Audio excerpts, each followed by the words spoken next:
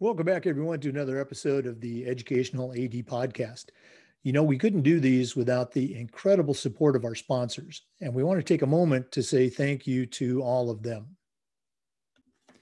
First, thanks to our diamond sponsor, Varsity Brands, including BSN, Varsity Spirit, and Herff Jones. Varsity Brands, elevating student experiences in sport, spirit, and achievement. We also want to thank our platinum sponsors, including Ephesus Lighting, innovating a brighter future at every level. Gipper, sports graphics made incredibly simple. Vital Signs, bring student achievements to life. Hometown Ticketing, simple and easy online ticketing. And Camp Mobile, where leaders communicate better. Thanks to all of our great sponsors. Welcome back, everyone, to the Educational AD Podcast. Our guest today is David Marlowe. David is a certified Master Athletic Administrator. He's the Director of Athletics at Mount Mansfield Union High School in Jericho, Vermont. He's also very active at the state level. He's currently the Professional Development Coordinator and the Conference Coordinator for the Vermont Athletic Directors Association. David, welcome to the podcast. Yeah, thanks for having me, Jake. Glad to be on. Yeah, we're excited to hear what's going on up in your neck of the woods. So let's get started. We always like to let our listeners have a chance to get to know our guests. So tell us a little bit about yourself, where you grew up, where you went to school, and maybe how your love of athletics led to your current position. Yeah, so I grew up about 10 minutes from the Canadian border in northern Vermont, so north. And I guess I grew up in a family that are all educators. My dad's been an athletic director actually for 35 plus years in Vermont at 2 different schools. And as my wife found out when we were going through my childhood memory box that my mom kept and gave us, back in 2nd grade, I had said I wanted to be an athletic director when I grew up. So it's something that I kind of had in my blood and kind of knew I wanted to do from an early age. I went to high school, 3-sport athlete, 3.9 GPA student, really tried to focus on the academic piece, got into a bunch of different colleges. Really liked St. Michael's College, which is a liberal arts school right here in Vermont, Division II. Played on the soccer team there for 2 years, and then decided I had to focus on my academics more than the athletic piece because I wasn't going to make it as a professional soccer player. So leaving college, I had an elementary education background with a history double major, and actually was a kindergarten teacher for the first 6 years. Absolutely loved it. Had a great time being able to mold young minds and have everyone be so enthusiastic about school and coming in every day. And being a male kindergarten teacher, I was one of 2 males in the entire elementary school building. So the influence I was able to have on these kids over the course of 6 years is pretty cool. Also served as an assistant principal there for the last 2 years. So it was kind of a double role. It was a small school, one class per grade. K through 8. So, 2 hallways, primary on one end, middle school on the other side, with a gym/cafeteria connecting the middle. Then this job at Mount Mansfield opened up 9 years ago, and I applied and received the job, and it's kind of been full throttle ever since. I always love to hear the stories and the journey of each individual AD. That's not a common position, kindergarten instructor and principal of the school. That must have been interesting. Yeah, it was interesting. It was more, as an assistant principal at a K through 8 school, you're dealing more with the discipline piece than anything else. And then if the principal is not there, then you're the one that they kind of come to. But the kindergarten position, I think, helped make me the educator I am today in terms of being able to effectively communicate and be organized. If you're walking into a class of 25-year-olds and you're not communicating correctly or not organized, and it's going to be a long day. Oh, no, absolutely. You can't walk into those lower grade levels and say, all right, kids, read chapter 12 and I'll get back to you in 30 minutes. That's not going to work. Okay? Yeah, exactly. You can only have nap time for so long.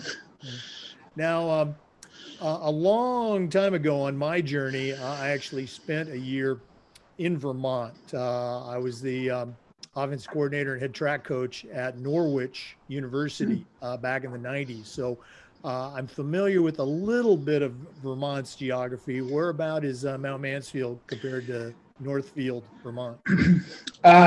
It's northeast of Northfield. It's about maybe an hour to hour and 15 minutes northeast of Northfield. We are tucked in between, we're about 15 miles east of Burlington, which would be our largest city. Okay. In between Bolton Valley Ski Resort and Smuggler's Notch Ski Resort. We always like to say that, we end up getting more snow than anyone else, and our fields usually aren't dried out until the end, April break, the end of April. So we tend to get a lot. I remember the year that we were there, the first snow was like October 10th. And then the last snow, about 6 inches, was on May 12th, the day I got back from the national D3 track meet. So a lot of snow up there. Okay. Yes.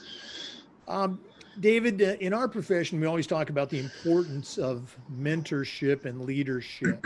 And I'd like to know, who were some of your mentors, growing up? I'm going to guess, probably your dad as an AD, certainly on that list. But who are some of the people whose voices you still hear in your head when you're talking with a coach or maybe a kid? Yeah, I would definitely say my biggest mentor is my dad. I went to the same high school. He was an AD, and he actually was my varsity soccer coach as well at the time. I pretty much any type of lesson I've learned through him or by him, both good and bad. And the other big influence I have is actually my cousin who lives in Tallahassee, or now in Orlando, but was in Tallahassee for a while.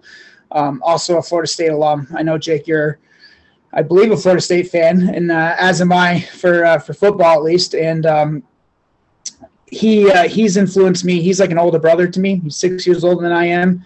I have 3 brothers, and I'm the oldest of 3. So I didn't have an older brother, and he kind of took me under his wing as my older brother. And he's a very successful financial advisor down in Florida, and he helps with the leadership department for his company. And so he and I chat on a pretty regular basis, talking different, leadership things and videos or quotes or something that we see that can motivate each other. And I would say besides my dad, he would be my biggest influence and mentor that I have and look up to.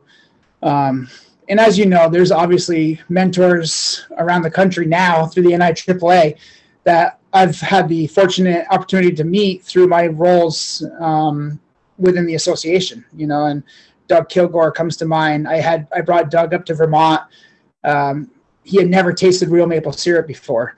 And by real maple syrup, we mean Vermont maple syrup. And, so we gave him some real maple syrup to try for the first time, and with his pancakes during breakfast. And he's been a good mentor for me in my role as a state coordinator, and just trying to help me out with different things. Rich Barton from Utah is another one that I've been able to kind of try to model my professional development around. So I think, we're lucky in the position that we are, that we get to serve as a mentor for many of our athletes throughout the state that we work in. But it's also nice to have those mentors around the country that we can rely on and kind of call on when we need someone to talk to. Oh, without question, the networking that is available through NIAAA is just fantastic. And, I actually currently have the privilege of working with both Rich and Doug on a new LTI course, partnering with parents. So, a couple of really great guys.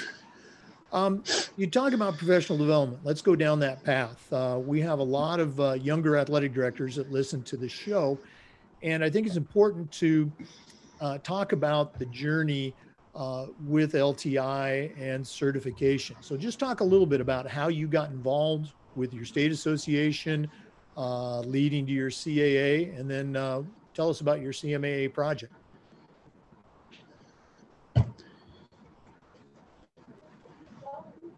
still there? Yeah. So I came in obviously with quite a few of my dad's friends as ADs throughout the state. So I had a lot of mentors that I could talk to within the state of Vermont. And like every state, we had a high turnover for a while, and a lot of those older ADs retired and new ones stepped in. So there were roles and opportunities that I had an opportunity to kind of take over. And the one thing that I took over that I was passionate about was our state conference coordinator position. Because I feel like that's the best piece of PD work that we have in the state of Vermont. We offer 5 courses, 5 LTI classes. We bring in presenters from around the country. It's a 3-day event that is small enough that we get to hang out and see each other, but it's also large enough where we get to learn a lot more to bring back to our schools and within our state. So I've always been kind of goal oriented from an early age. And so my goal was when I took this position at Mount Mansfield was to become a CAA as quickly as I could, which obviously was a 2-year waiting period and so forth like that. But I took all the courses I needed to do. I did all the work that was entailed in that. Took the CAA exam at the national conference in Orlando. And I remember getting my certificate in the mail or plaque in the mail on Christmas Eve. And was absolutely thrilled because I had no idea if I had passed or not. Now with the computer test, it makes it a little easier. So in terms of CMAA, that was my next goal. And that was my ultimate goal, selfishly, because that's what my dad was. And I knew how important it was to the association. And getting into the state coordinator position, I also knew there was only 7 or 8 ADs in the state of Vermont at the time that had a CMAA.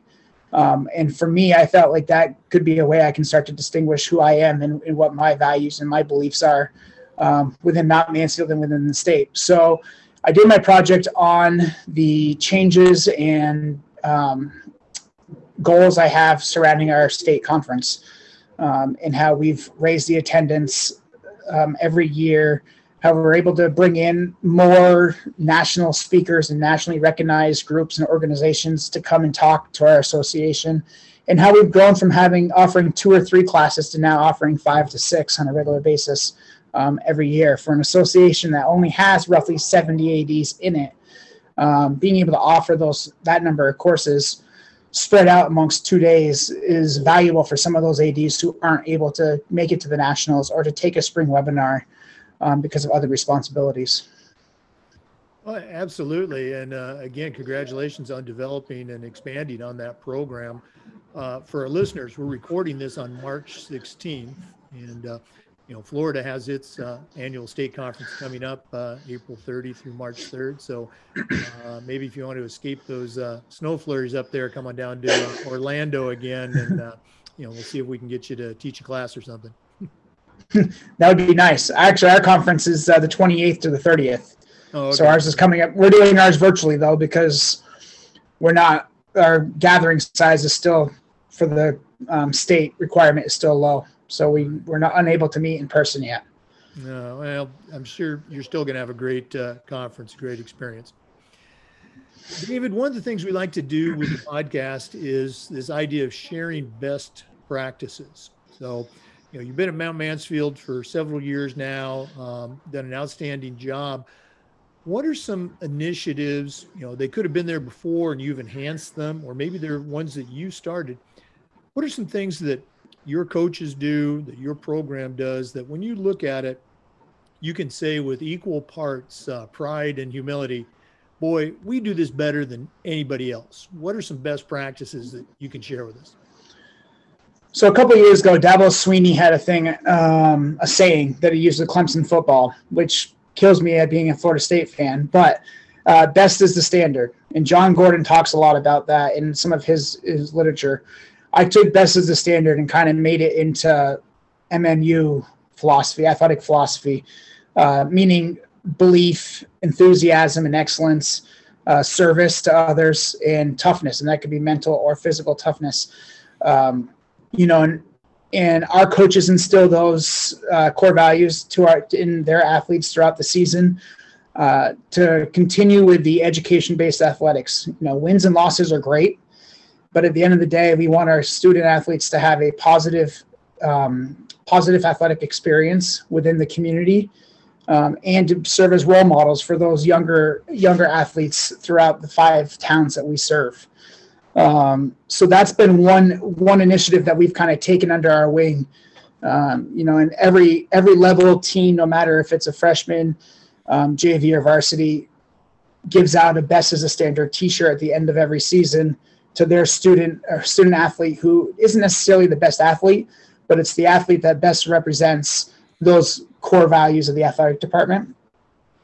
The other thing that is really special and unique at MMU, and I'm completely biased about this, but it's the sense of community and enthusiasm within the community for our athletic programs.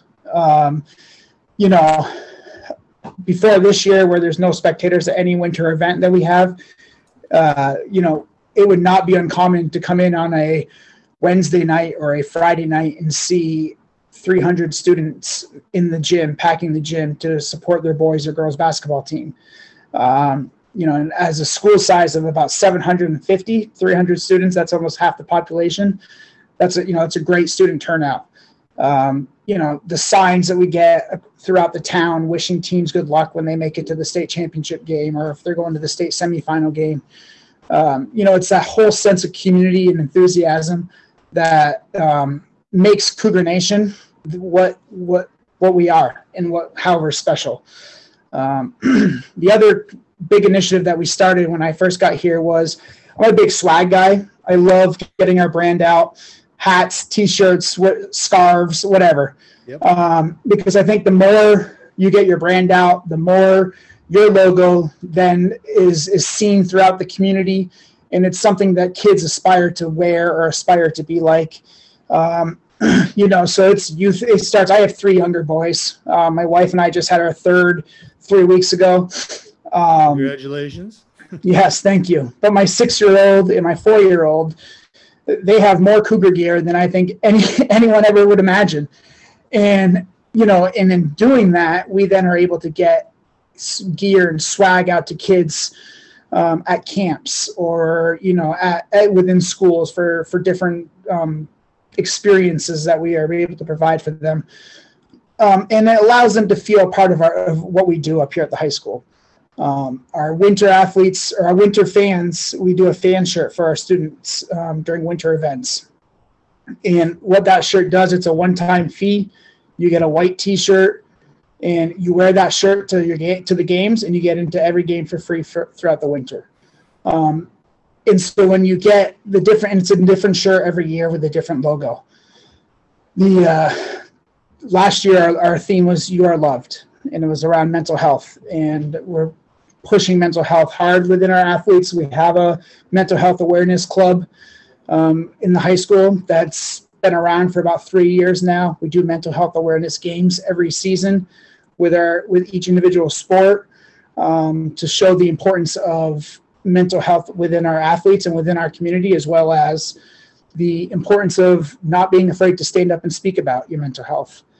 And I think that's huge in today's society in particular. The one kind of silver lining in this whole COVID era has been the amount of mental health awareness within our students and in general, while being remote or hybrid learning or not being able to have seasons canceled and not being able to play. The mental health of our athletes and our students and within our buildings, I think, is vital. As I said to someone 4 years ago in Vermont, the big push was around concussion awareness and CPR, first aid. I think mental health is as important, if not more important, than those two factors, for the simple reason, if you're not doing well and you are afraid to speak up, that's going to affect you more in your daily life than anything else. And I think being able to be an open space, an open community, and a loving, caring community is awesome. So to see 300 kids last winter wearing "You Are Loved" t-shirts in the crowd, and wearing them, not even thinking about it, is a message that we want the community to see, on a daily basis. Oh yeah, it sounds like you've really created a great culture there, with kids, coaches, and fans. And going back to your first one, I love that. Best is the standard. 4 simple words, but that says it all. Great stuff. You mentioned COVID, and we've been asking our athletic directors as we are, pretty much 1 year into, having to deal with COVID. We've been asking ADs to kind of share, what's been happening over the past year. How have you and your school, and how has Vermont as a state responded to, return to play as well as return to school? Can you tell us what's going on? Yeah, it's actually, I believe today for Vermont is the 1 year anniversary of starting fully remote last spring.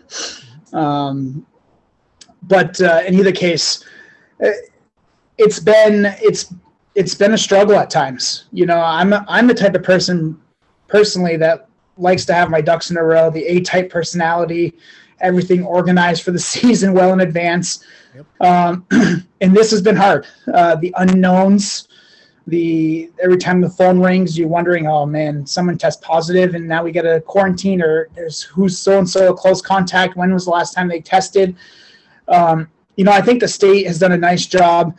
It's been different, but I'm glad to see the kids are out there, and participating this fall. The season was delayed by about a month before we were able to start practicing. Football was 7v7 touch, so that was completely different. And that was a push by some of our coaches to get that 7v7 because they were talking about eliminating it altogether this fall. And we wanted to see something was better than nothing. And so 7v7 touch came across a lot of criticism early from a lot of people, and rightfully so. It's different. It's not the same.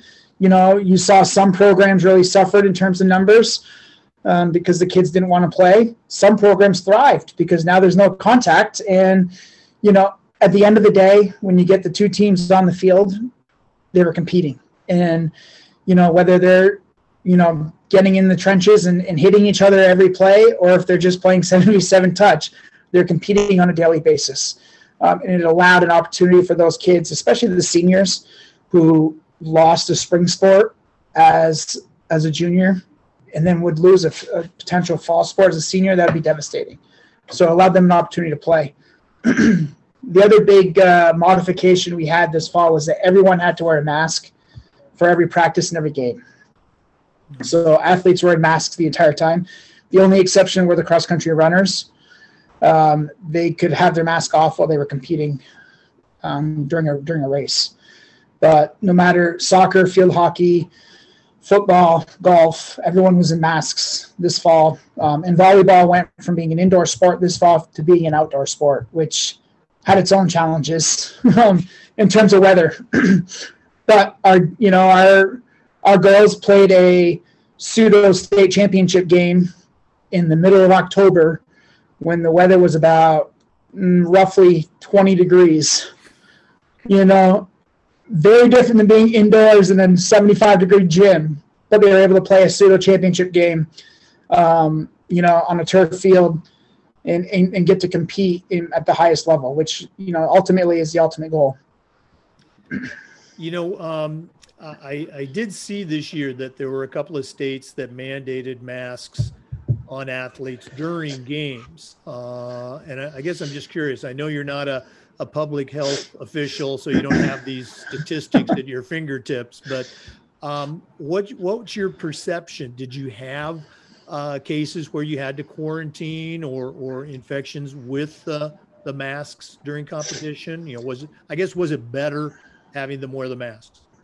We had zero issues with the masks this fall. We had no games canceled due to quarantining. We didn't have a single close contact in the fall.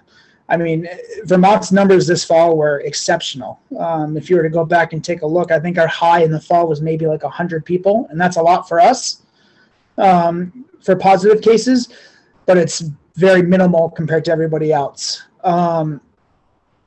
We turned to the winter season. And we usually start at the end of November, the first Monday after Thanksgiving. Winter sports were slated to begin practices. We did not start until basically the new year, until January. And then competition just started at the end of January. And that includes basketball, hockey, and both Nordic and alpine skiing. We had wrestling was canceled this winter, as well as indoor track. And the reason for indoor track being canceled is strictly the facilities we use are the local colleges, University of Vermont, Middlebury, Norwich, and they weren't allowing anyone in their facilities. So there was not a facility that could hold indoor track meet, as the high schools don't have those types of facilities up here. So that sport was canceled as well. Now, some schools provided opportunities for their kids. I know we had a local high school that had competitions within their own high school, doing different events at a local gym and so forth. So there are opportunities that were given for some of these athletes. I will say the winter has been harder than the spring or the fall. Sorry. We've had at one point, I think 8 out of the 13 Division II hockey programs were on pause, either because of close contact or because of positive cases. We've had 3 or 4 hockey programs have to cancel the remaining of their season right at the start of the playoffs because of positive cases. But I mean, everyone's doing their best, and I don't think a lot of those are transmission through sport. I think a lot of it is happening outside of the venue, the athletic venue, and then it gets brought into the athletic venue, if that makes sense. But they're also high school kids, and they want to live their lives, and I think that's a risk that you take. Well, it's also winter, and people are indoors, close contacts, as you said, outside of sports. So, well, continued success as you get into spring, whenever spring ends up arriving in Vermont. Okay, Dave. Another question we've been asking the ADs revolves around the idea of social awareness, social justice, if you will. And my question is this: what are some things that you think athletic directors can do a better job of in this area of social awareness with their kids, their coaches, their communities? What can we do better? I think we need to listen. I think we need to be able to listen and put our biases aside.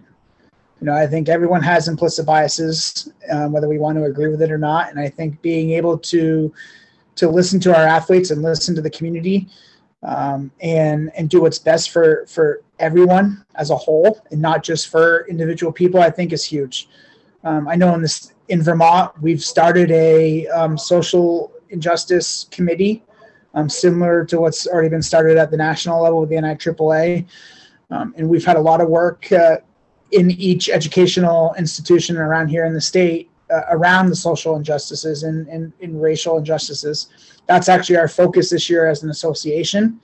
And it's our focus in a couple of weeks at our state conference, bringing in a couple of different speakers that can locally and nationally that can speak to this in terms of athletics and how we can help our athletes as a whole. Oh, that's really good to hear. And again, I know a lot of states have been doing that. So, keep us updated on how that develops in your state. David, this has been great getting to know you, and I'm excited that you're a state coordinator. That means we'll be able to see each other in September at the State Coordinator Conference in Indianapolis. Hopefully in person. We're not done yet. We always like to wrap up with what we call the Athletic Director's Toolbox. We've already established that you're an experienced, highly successful AD, but right now I'm going to challenge you to send out a brand new athletic director on their very first job. But I'm only going to let you put 3 things in their toolbox. What 3 items are going to go in David Marlowe's athletic director toolbox?